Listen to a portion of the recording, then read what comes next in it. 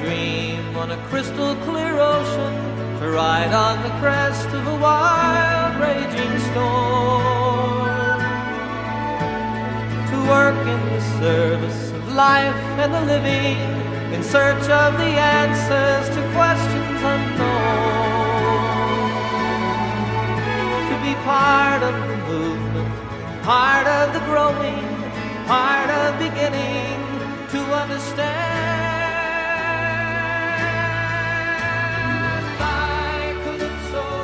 Greetings to all those who have taken the time to listen to this podcast. For this Sunday, as a way of highlighting the celebration of Earth Day 2022 last Friday, I'd like to address a couple of aspects of Earth care that lead to a couple of questions that we can discuss on Sunday. So this week's discussion will touch on the religious and the scientific, and each will generate one question, so 2 questions total, for our dialogue later. But the overall focus that drives the present discussion is: what are the necessary motivations and processes that faith communities can draw from to address the effects of climate change? Now, I had some difficulty in arranging my thoughts for our present discussion because last month I listened to a webinar by Dr. Doug Tallamy, which you'll hear about more in a moment. He suggests some avenues that individuals and groups can pursue that have the potential of making a significant impact on the effects of climate change based on his work as an entomologist. And for those of you like me that had to look up that term, it means a bug scientist is how I would classify it. Yet I am convinced that science is not the whole answer and can never provide the solution, because due to the enormity and complexity of the problem, science can only do so much. This is due to different aspects of the scientific endeavor, such as the nature of scientific discovery in itself, the public perception of trustworthiness of science is another issue, and the way its research is disseminated. And this is just for starters. So I think I will begin with the religious side of things, and then move on to what strategies we might possibly want to pursue, both as individuals and as a group. So first, the religious side. When we look to our sacred texts, are there any insights that we can draw from regarding earth care? Actually, one of the arguments proposed by some climate change deniers is that the Bible does not discuss environmental issues. So let me just simply say the question is posed as: how can a 1,000-year-old document speak to our current ecological crisis? But like I said, this is just a way of framing the question that really misunderstands the nature of religious revelation, and we can talk about that later as well.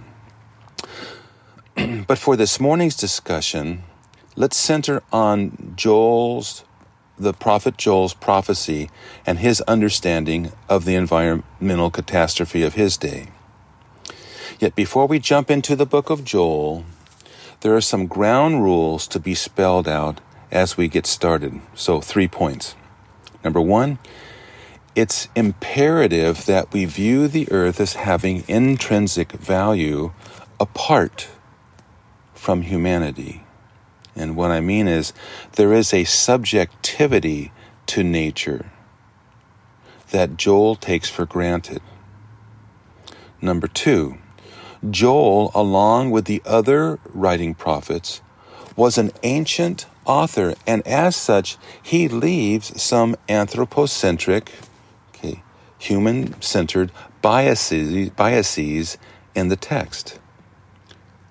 Anthropocentric is just a highfalutin word which means human-generated. So what I mean is that he is a creature of his own time and culture. Number 3, lastly, as with the world's other sacred texts, our sacred scriptures are composed of a multitude of voices and perspectives, and so can be bent to justify almost any perspective. So we have to be sensitive readers and not manipulators of our shared texts. Okay.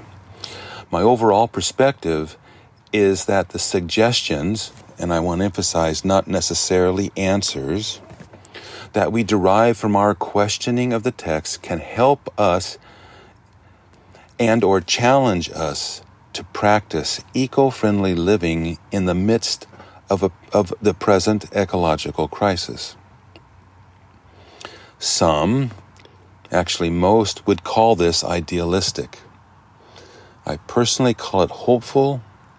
You decide. So here are a few verses from Joel 1 and 2.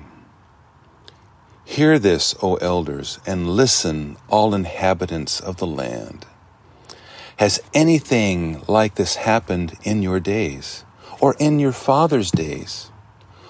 What the gnawing locust has left, the swarming locust has eaten. And what those swarming locusts have left, the stripping locusts have eaten. Awake, drunkards, and weep and wail, all you wine drinkers, on account of the sweet wine that is cut off from your mouth. For a nation has invaded my land, mighty and without number. Its teeth are the teeth of a lion, and it has fangs of a lioness.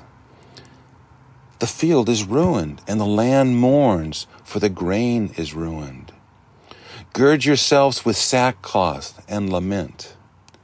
The seeds shrivel under their clods. The storehouses are desolate. The barns are torn down, for the grain is dried up. How the beasts groan. The herds of cattle wander aimlessly, because there's no pasture for them. Even the flocks of sheep suffer. To thee, O Lord, I cry, for fire has devoured the pastures of the wilderness, and the flame has burned up all the trees of the field.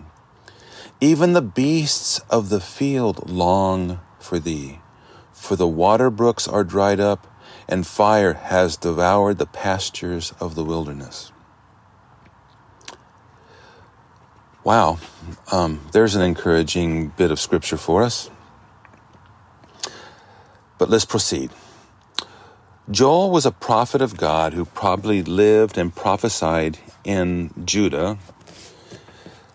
Scholars are not sure when, since there are few historical markers upon which to place a date. But much of his small book laments what is happening to the land is entreating God for an answer.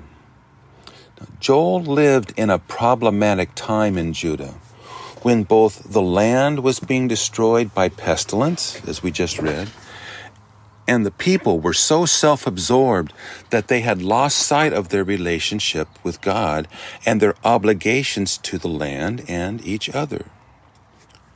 So for Joel, there are 3 players that have a stake in the social and ecological circumstances at the time of his writing: the earth, humans, and God. Excuse me. Joel begins his prophecy focused on the earth, specifically the land. That is the overwhelming problem that the land is experiencing. He also notes that the land is responding in the only way that it can, with lament. This is verse 10. In fact, the earth is the first subject to respond to God's call to lament. So part of Joel's prophetic message is for humans to wake up, or to use Joel's metaphor, to sober up and look around, which involves a call to lament. This is chapter 2, verse 12. Joel's prophecy goes on to address God as well. But there's enough here for us to discuss this morning in terms of what role lament plays in the current state of the climate crisis. I'm thinking about both the role of individuals and faith communities. When I say role, I mean to include our motivational processes as well as practices. Now, I'm not sure that Joel has helped us out tremendously by introducing the concept of lament, simply because there's so many directions that one can go and not all are beneficial. But let's proceed giving him the benefit of the doubt. Let's try to get a handle on the concept. What does it mean to lament? Generally, lamenting evokes thoughts of sadness or crying due to extreme pain, which can be both physical and or emotional. But biblical lament is not just cries, but is an actual event that involves the lamenter, God, and the lamenter's enemies or issues. According to Klaus Westermann, a leading Hebrew biblical scholar, the event usually follows a flexible five-fold sequence involving a prior promise, suffering, cries of distress, deliverance, and finally, praise. Theologically, there's an oscillation between hope and suffering, or deliverance and defeat, or divine presence and divine absence, or between cries of distress and praise. Lament, thus, is defined by the lamenter's back and forth experience of pain and hope. In my theological reflection, this is part of a larger picture of the ascetical depiction of religious experience that occurs across many religious traditions and, in fact, across all cultures. Let me mention just how this can lead to two broader conversations out of many that we won't be discussing this morning. First, in a spirit of shameless self-promotion, it's something I'll be exploring on Wednesday evenings on Zoom during the month of June in a religion and film series. In an exploration of the saga of Batman as an American religious icon, and why an ascetic mindset resonates so powerfully with the American public. That's one. The second one is the way lament forms the foreground of Paul's theology of suffering, especially like in his letter to the Romans. So, for instance, it amplifies the underlying tension between gospel promises and righteous suffering. Lament and the saving acts of God are indissolubly linked. You cannot separate them.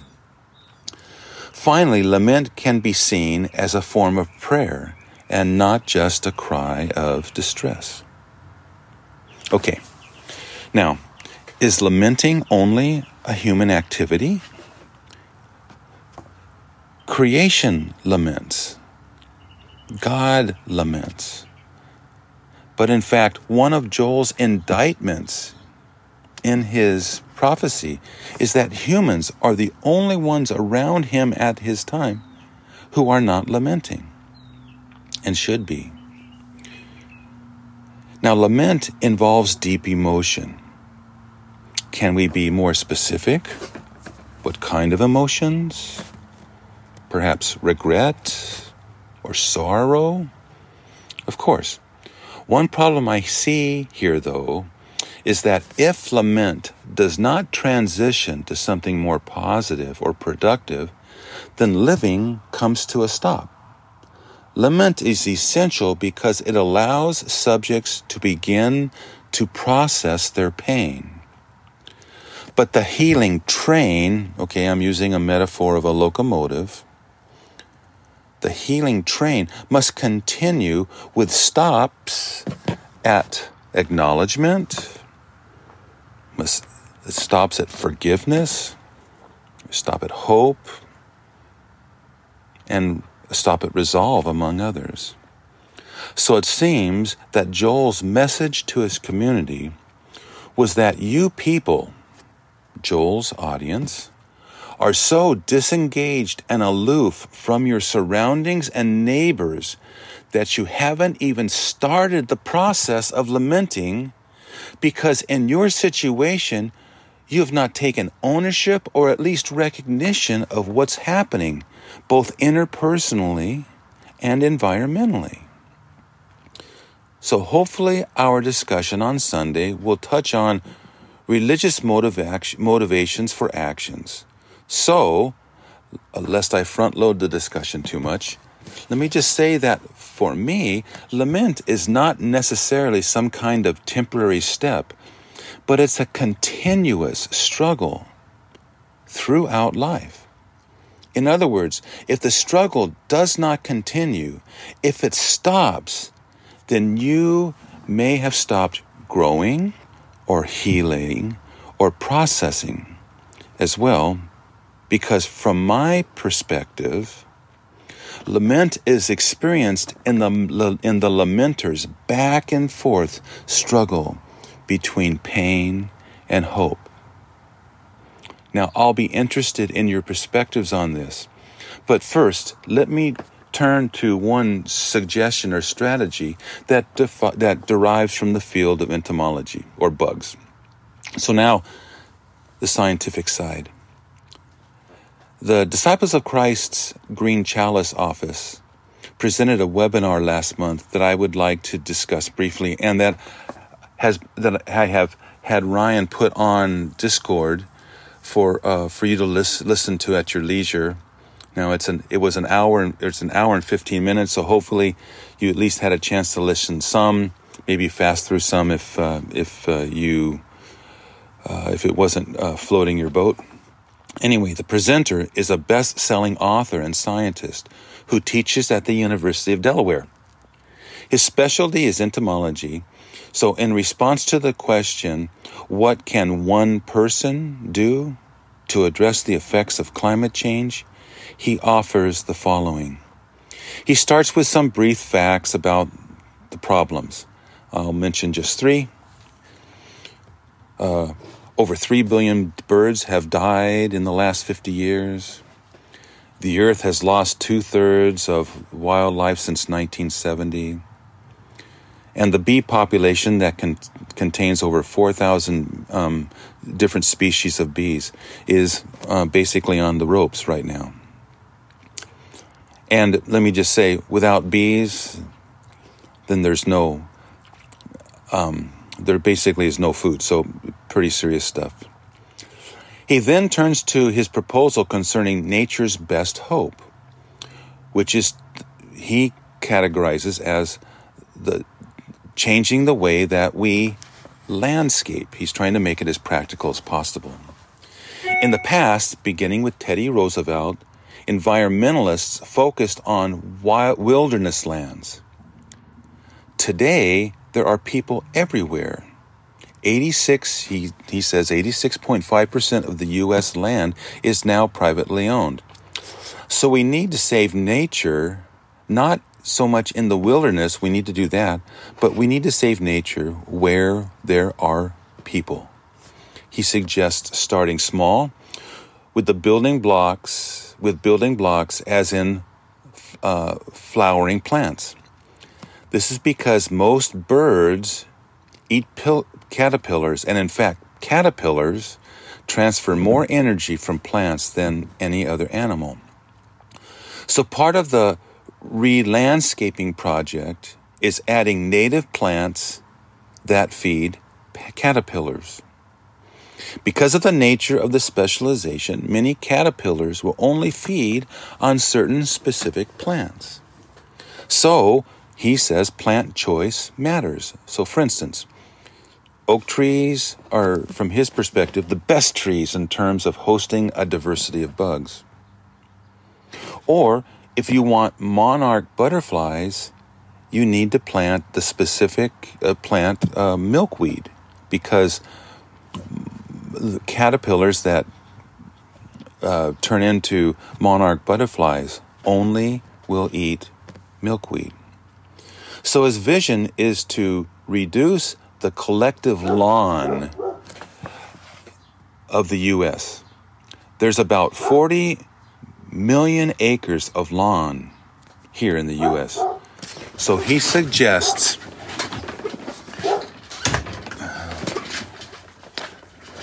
my dog Augie's barking in the background. So he suggests as a goal to replant about 20 million acres, or about half, just as a goal. These would include individual homeowners and faith community properties, but it would also include those who don't own property, since there are many organizations that are desperate for volunteers. His tongue-in-cheek description calls this a way of bringing the national parks to your house. But the collective impact of individuals and communities would be immense, and he illustrates the process from his own house and houses of several of his friends. So as a way of honoring and celebrating Earth Day, I've offered up two reflections, one religious and one scientific. But because of the way I define religion, I think actually that they are both religious.